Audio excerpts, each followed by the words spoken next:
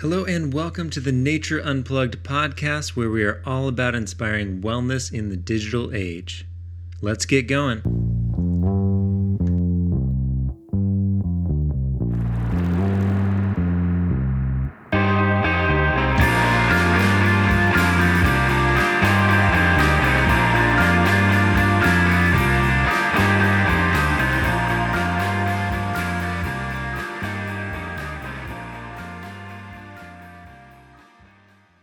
All right, well, welcome to the Nature Unplugged podcast. I'm super excited for this episode. We have a very special guest. So here at Nature Unplugged, we are all about inspiring wellness in the digital age. And I look at a lot of the work we do as preventative or kind of upstream mental health work. Things like getting outside, setting healthy boundaries with technology, exercising. And our guest today has dedicated his life to helping people with addiction, recovery, and mental health issues. We have the privilege of speaking with Dave Marlin. Dave is here to share some of his story about addiction and recovery and what we can do to improve our mental health, whether we're dealing with addiction or not. So Dave, welcome to the podcast. Thanks so much for being here. It's an honor. Thanks, Sebastian. I'm looking forward to speaking with you. Yeah. Okay, cool. Well, me too. Well, before we jump in, I want to give people a little more background. So I'm going to read some of your bio. You have an awesome bio. I'm going to read a part of it. Okay.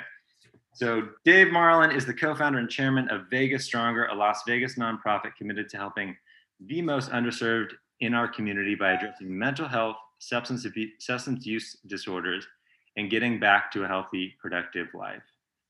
He has been honored with the Mayor's Commendation and just recently received the Community Counseling Center of Southern Nevada's Vanguard Award.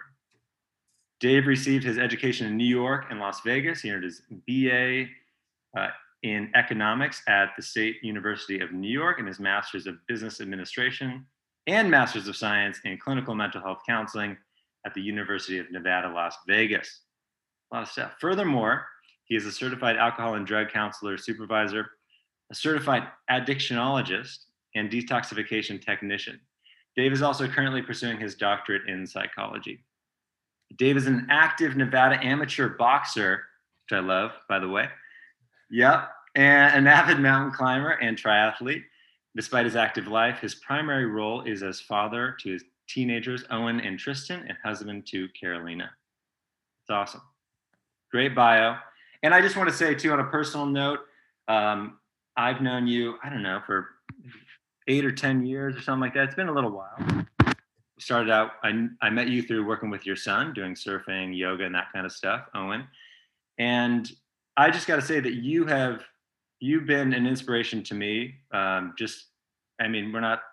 We live in different towns, so we don't see each other that often, but the things you post and every time we have a conversation, I'm inspired and want to be a better person and better at what I do and a healthier person. So I'm really pumped to talk to you, and thanks for taking the time and thanks for doing what you do. A pleasure. I appreciated the years of work you did with my son.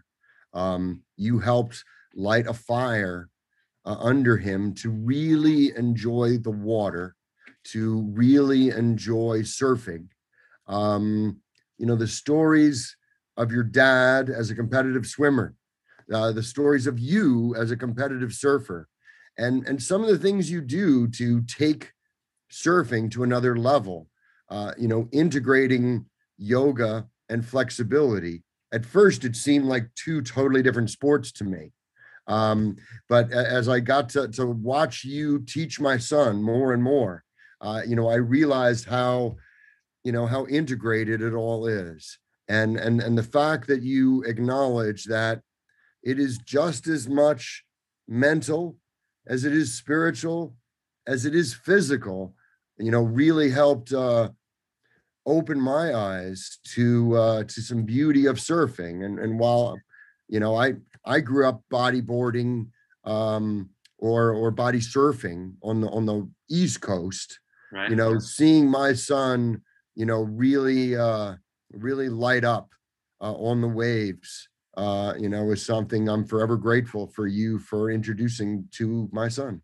Wow, thank you very much. Yeah, you're very welcome. And he's awesome. I'm excited to catch up more about him too. And it's really, I was really drawn to him because he grew up early years in Vegas, right? And then he kind of came out to San Diego a little bit later. So, you know, a lot of the kids he was with were surfing from the get go. But he was tough and ambitious, and I really enjoyed our time together in the water. Cool. Cool. Well, I want to start with a little bit of background. I shared your bio, of course, but how did you, if you don't mind sharing a little bit more about how did you get involved in this world of helping people with addiction and helping people recover?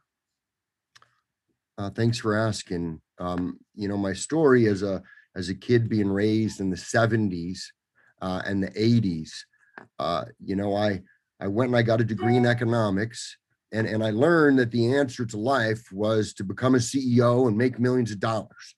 And that's really what I focused on trying to do. And I left New York at 23 years old, and I took a job at an insurance company, and I worked in progressive jobs over 20 years till I became CEO. And I thought that I would have then grabbed the brass ring, and and I was successful. I bought a house down in Del Mar. So I had the beach house, and I thought that that was success. But there was an emptiness inside of me that I ended up filling with drugs and alcohol. And I ended up having a burning bush moment um, with my son actually being part of, Mm. where at the time he was 3 years old. And I recognized at the time I thought I was possessed because I couldn't rationalize why I would prefer to go drink or use rather than be with my kid. I could convince myself that his mom was a nag. That was very easy to do. But my son was perfect. He was 3. So I ended up going to a rehab, and I didn't know what it was. I didn't know how it was going to work. It seemed weird. I got there. I generally didn't like the people. But fortunately, I was kind of out of ideas because Dave's way, despite my hard work, Dave's way wasn't working. So I recognized I needed to find a new way. And I had become beaten down enough to be open to something else. And, during the rehab process, during the integrating into a 12-step fellowship, I ended up becoming open to true spirituality, to a higher power. And I ended up not needing to just stop drinking and using drugs. I needed a whole new system of living, Right. the whole 1970s get more. Right. I learned the flaw with it, despite the fact that I remember arguing with, religious people about how, I live in a big house and I could have anything I want, my way must be better. And I ended up seeing how thin and how empty that was. So I got sober in May of 2005. Wow. And I really began. I've had 2 lives. I had this one life till then. I've had this different life, saying to myself each day, how could I serve? What could I do to help my fellows? And recognizing that by being helpful, by being useful, more joy comes to me than I ever imagined. So I'm grateful that alcohol beat the snot out of me, and I'm grateful that I found a way, and I've spent my life since leaving the fire, running back in and pulling as many people out as I can. It's pretty incredible, Dave. It's really amazing. And I resonate with your story, I think, and a little bit of my background about my dad. And so it reminds me a lot of my dad, and even though he didn't really, drugs and alcohol weren't his thing, but it was very much this, I think a lot of his, uh, he was fueled by this get like always more and more and more, stockbroker in the 80s, that kind of stuff. And then kind of reached this place and wasn't fulfilled and right and didn't really have the tools or resources to live the second life, right, which I think about. Mm. So beautiful that you have able to keep going, and impact so many people, which is really amazing. Yeah, I ended up opening up a rehab shortly after I got sober. I left the insurance company. I opened up a little 10-bed rehab. And over the next, it was 13 years, it grew to be a 400-bed treatment center. I've now helped 9,000 people in Sin City, Las Vegas, Right. get separated from drugs and alcohol and begin a different life. And, the little story I tell is when I left the insurance company, my last 3 years there, my W-2 said I made 7 figures a year. So to me, in my prior Dave, no one was going to say, I wouldn't say I wasn't successful, but I was empty. Right. And then the first 5 years of running the rehab, I lost money every year. It was zero, or excuse me, negative. Yeah. And without a doubt, it was the richest I'd ever been. Anytime I would go to the shopping center to get milk, I'd be walking through and people would stop me and be like, thank you so much. My wife's back. Thank you so much. Our daughter, is back. Thank you. And to me, that's rich. Yeah. That's useful. And right now I'm trying to leverage my 20 years of insurance work now with my 16 years of recovery work to really do something scalable in Las Vegas to help our most vulnerable population. That's amazing. Yeah. And can you speak a little bit more? So you're still doing similar work, but you're now with Crossroads. Is that sort of what you're talking about, the scalable thing to help? About 3 years ago, a guy, John Seelan, and I opened up Vegas Stronger. And we were working there and we had applied for our licenses and we were kind of waiting because it takes a while to get paneled with insurance companies and approved by state and federal licensure folks. Right. And while we were waiting, the board from Crossroads, which is the indigent detox in Las Vegas, came to us and said, hey, would you guys come? And we're about to close. We're bankrupt. We lose so much money every month. And we were like, no, we're doing this Vegas Stronger thing, trying to help the indigent get well. And they're like, well, we're the detox doing it. And I was like, wow, there's probably a way to integrate and do both. So John and I came over almost 2 years ago now. So I have 2 jobs right now. I'm the CEO of Crossroads. Okay. And that's 182 bed, 24/7 indigent detox. And the CEO of Vegas Stronger, which is an outpatient mental health and substance abuse treatment center that really operates in like a clubhouse model where we're welcome to folks who are in the shelters to be able to get behavioral health care. Wow. It's awesome. Yeah. It's really amazing stuff that you're doing. I could go on about that. And I want to just shift gears a little bit to here. I know we're kind of coming out of this really difficult phase of the pandemic and stuff and COVID. But I'm curious to hear from your perspective, and with your work, how has the last couple of years been? I imagine we're seeing higher instances of substance abuse and addiction and all that kind of stuff. Is that been the case for you all? Dramatically higher. We saw in the pandemic initially alcohol rates, the amount of alcohol being purchased in America dramatically increased. Mm-hmm. I saw 40%, I saw 52% as numbers of increase in alcohol purchases by Americans. Wow. We also noticed Las Vegas or Nevada approved marijuana use. We saw lines in all the dispensaries. So we know, marijuana use spiked. I also had able to look at laboratory results community-wide, and the amount of substance use in the general population is much higher. So the amount of people using benzos, using amphetamines, using opiates, all 3 of those have increased dramatically during the pandemic.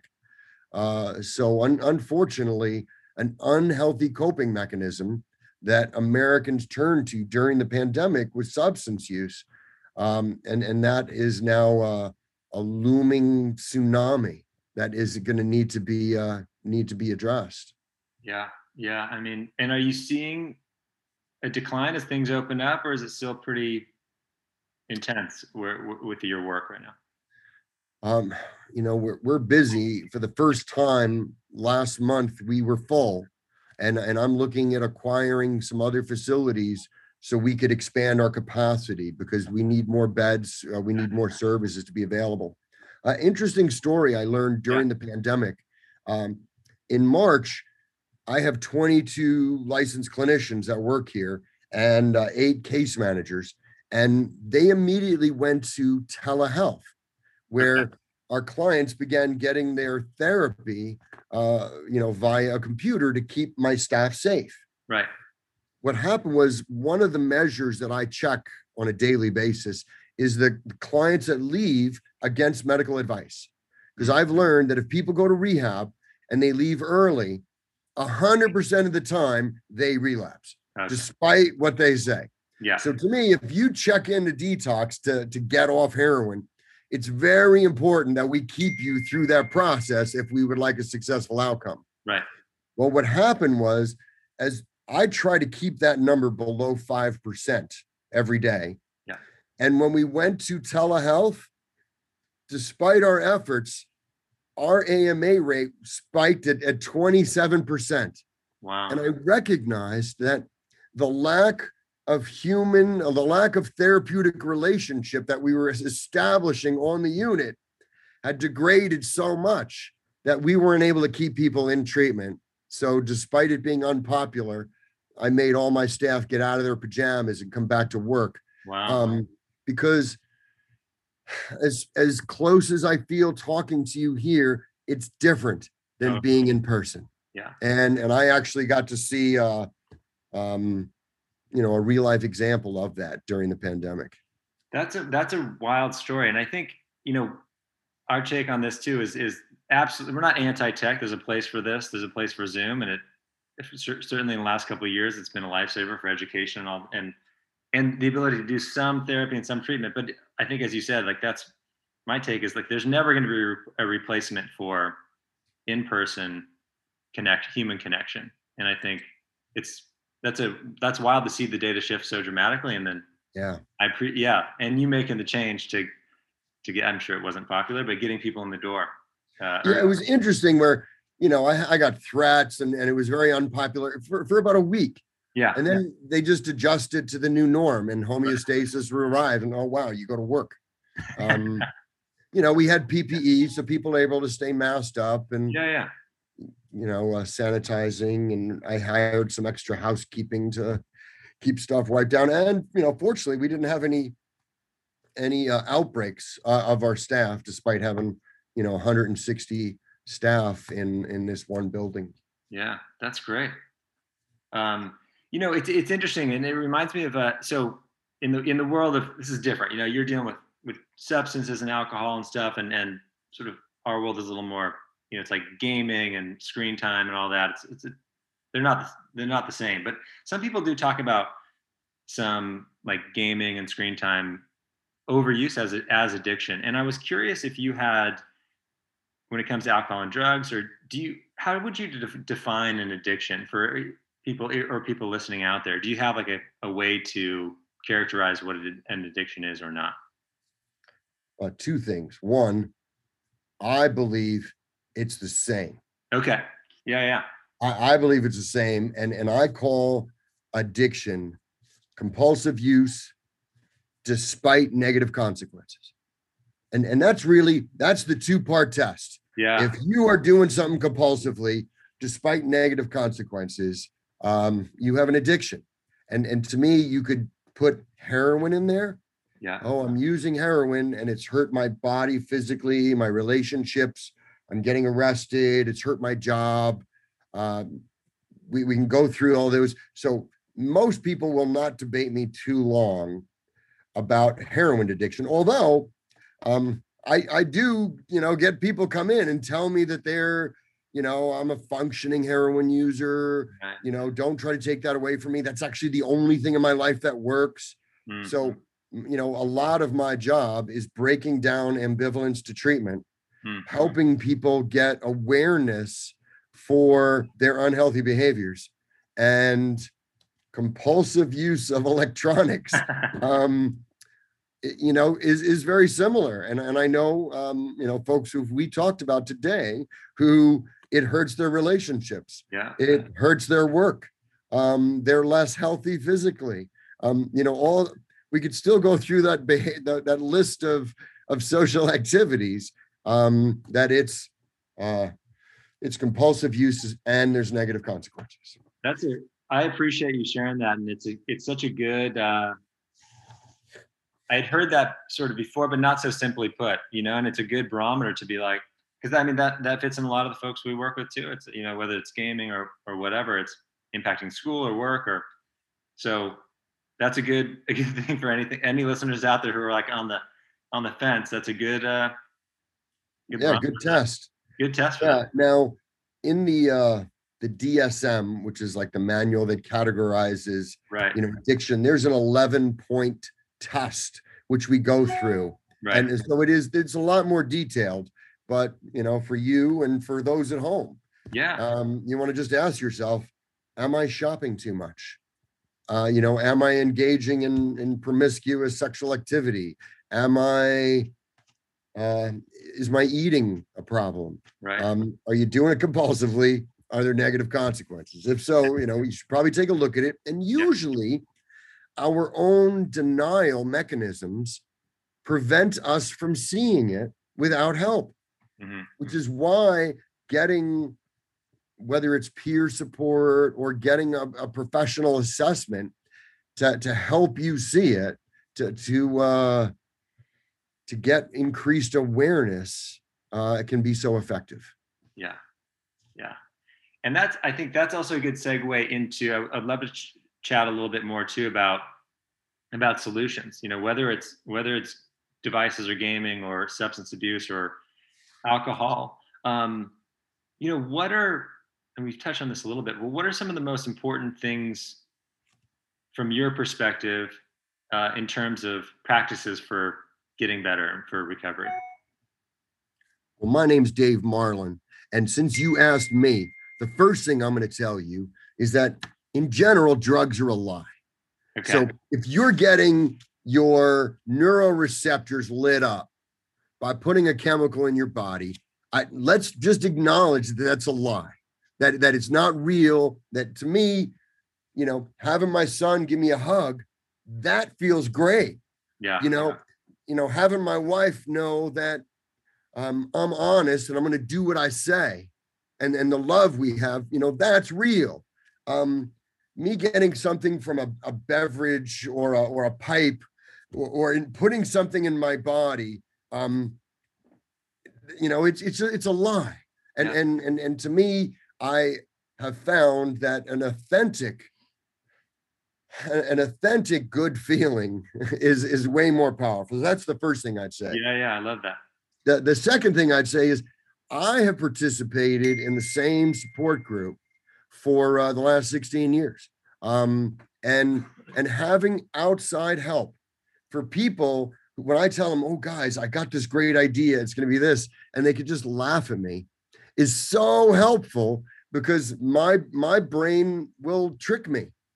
So having some outside help, I access it through a support group is really, it's key for me. And there's all different kinds, and whether you're getting it from your church, whether you're getting it from Nature Unplugged Camp, whether you're getting it from Alcoholics Anonymous, wherever you're getting it from, I'm not saying how you should do it. I'm just encouraging you to plug in to a group of folks, to a group of humans who could give you feedback on your behavior on a consistent basis. It's very helpful. Yeah. Third thing I will tell you is actually the secret to life. Okay. And while I was in college, I used to take mushrooms and smoke marijuana, and I considered myself a seeker, and I was trying to find the answer. And at first I was a philosophy major, and I was reading Nietzsche, and I was trying to find the answer. And at 40 years old, I found it. Okay, I'm ready. And the answer is help others. That's actually the answer to life. It's like, while we're here on this planet, let's help our brothers and sisters. And by doing that, one, it gets me out of me thinking about my little desires and dreams and hopes and wants and why I was wronged. Get me out of all that and let me be useful in helping one of my brothers or sisters.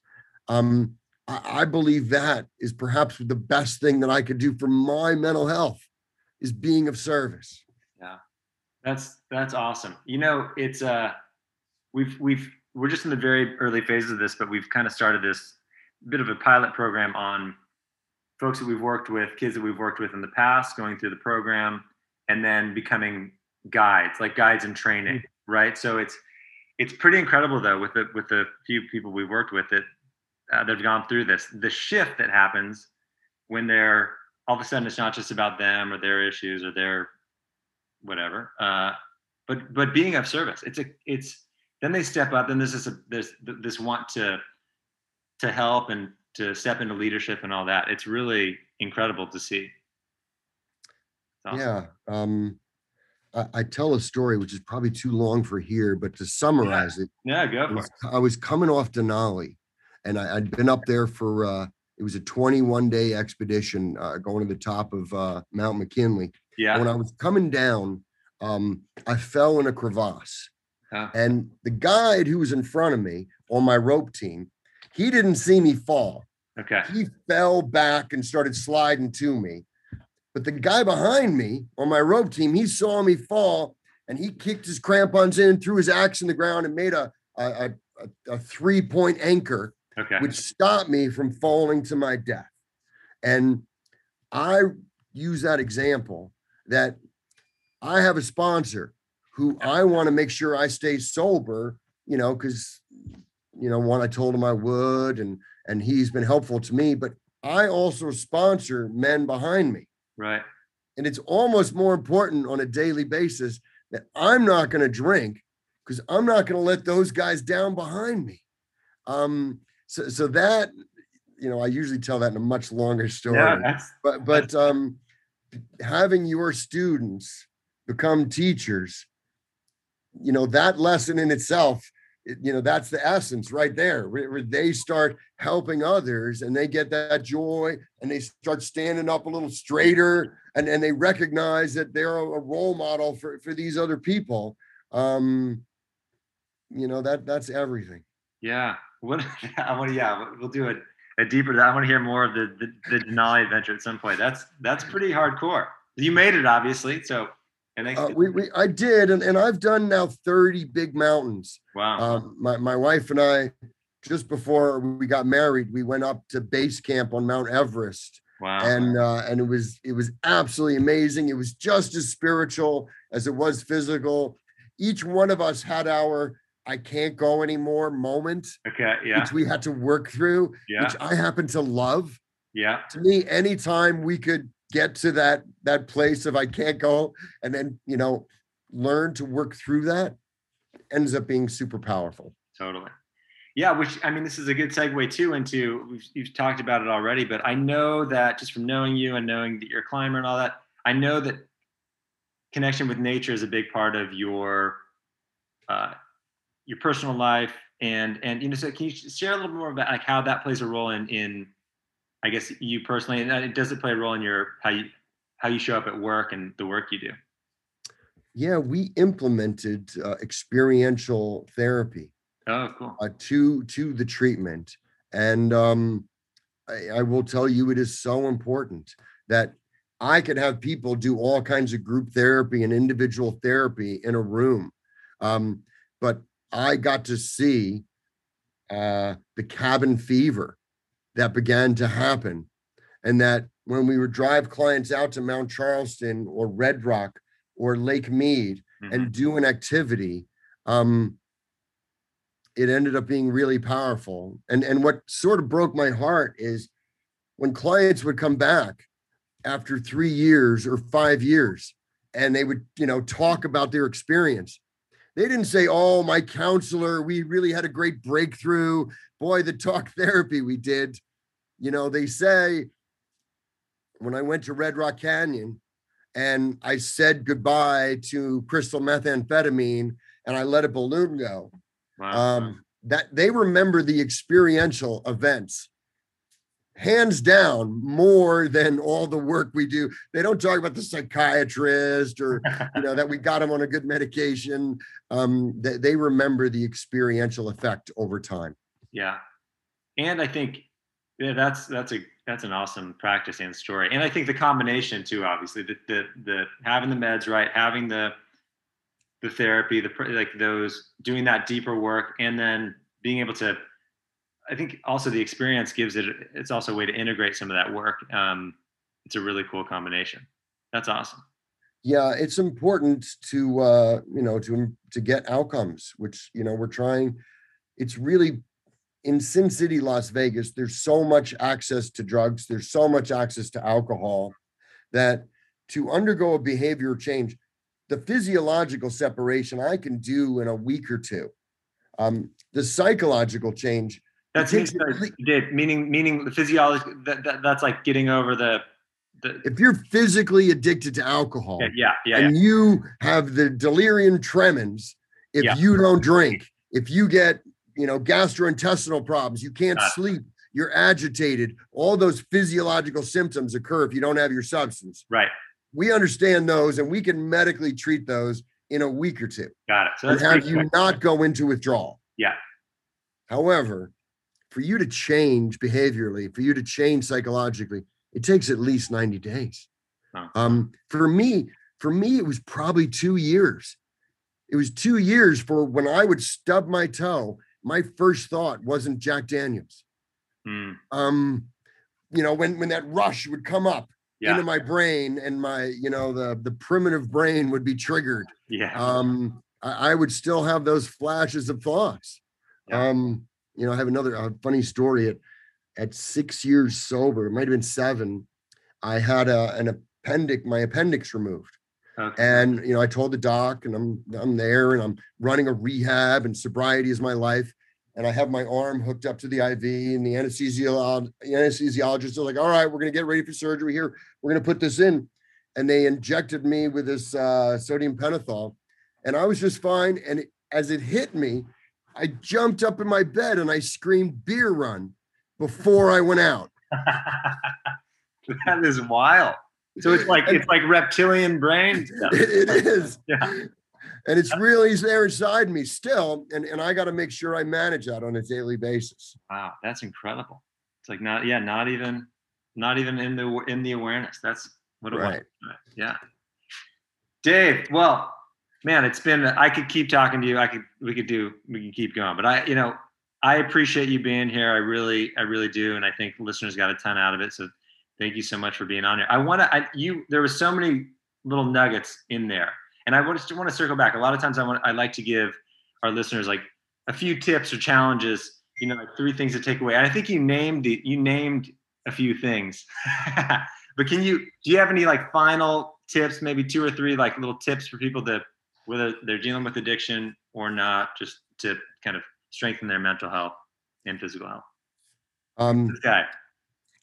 Well, like I talked about with substance abuse, if you're not sure if you're using your phone too much, write it down. Write down, I'm going to have my screen time at less than an hour. I'm going to write it down and see if you can do it. Now, write down, I'm only going to have 2 beers. Whatever it is, write it down and then do an honest assessment. And if you can't do it, well, that's insane. If you said you wrote it down and you're not doing it, then it's time to get some help from somebody outside. Yeah. And there's a variety of counselors, whether it's at your spiritual institution or through your medical plan, get some help and manage your addiction if you have it. We have this one experience, this one spiritual experience we go through in this physical form. Right. Why not maximize it? Yeah. I love it. I love it. And for those who are just audio only, we had a little visitor. Who is that little guy or gal? That's Biggie Smalls. Biggie Smalls, He's a dog, and he comes to the rehab every day, and he goes and meets with all the clients. He's a lover. Biggie's that's a big component. The connection, whether it's human or animal. Yeah, love dogs. Dave. Well, Dave, thank you so much for being on the Nature Unplugged podcast. And we appreciate you all tuning in. You can find our episodes on Apple Podcasts, SoundCloud, Spotify, wherever you get your podcasts. Be sure and check out www.natureunplugged.com for more information and resources. You can find our detailed show notes on the website. And Dave, I wanted to check in. Where can people find out more about you and your work? We've got people listening all over the place. What's a good place and I'll include it in the show notes as well. Well, first they should go to Nature Unplugged because you're the bomb. I'm at vegasstronger.org. Check out the website. Awesome. Well, Dave, thank you so much for being on. We really appreciate it and look forward to continuing the conversation. Likewise, I look forward to podcasts too.